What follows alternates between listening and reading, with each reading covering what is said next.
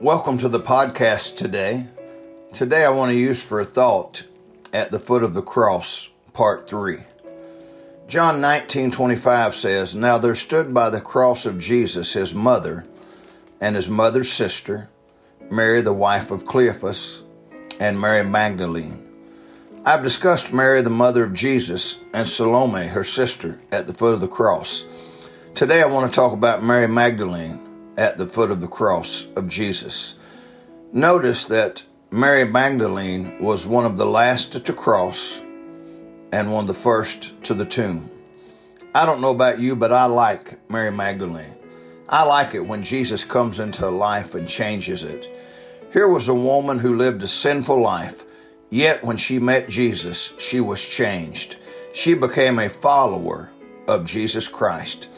Luke's gospel gives us some insight into the life of this woman. The Bible says that she was possessed by 7 devils. Can you imagine a life of such torment and anguish that Mary Magdalene had lived? And then she met Jesus. Oh, and what a change came into her life. He delivered her. No wonder she could be found at the foot of the cross. You may ask today, how does Mary Magdalene apply to us? Let me give you a couple ways. One, though she had a bad past, Jesus changed her. It doesn't matter about our past. Jesus saves and forgives us.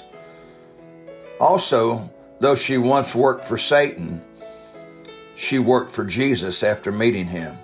We should all be like that. And then number 3, let me say, she had a grateful heart. So many people aren't grateful for what Jesus has done in their lives. Mary Magdalene was. Thank God that the past doesn't matter once you meet Jesus. Don't let Satan use your past against you if you've been saved. You are saved and your sins are forgiven. May God bless you today.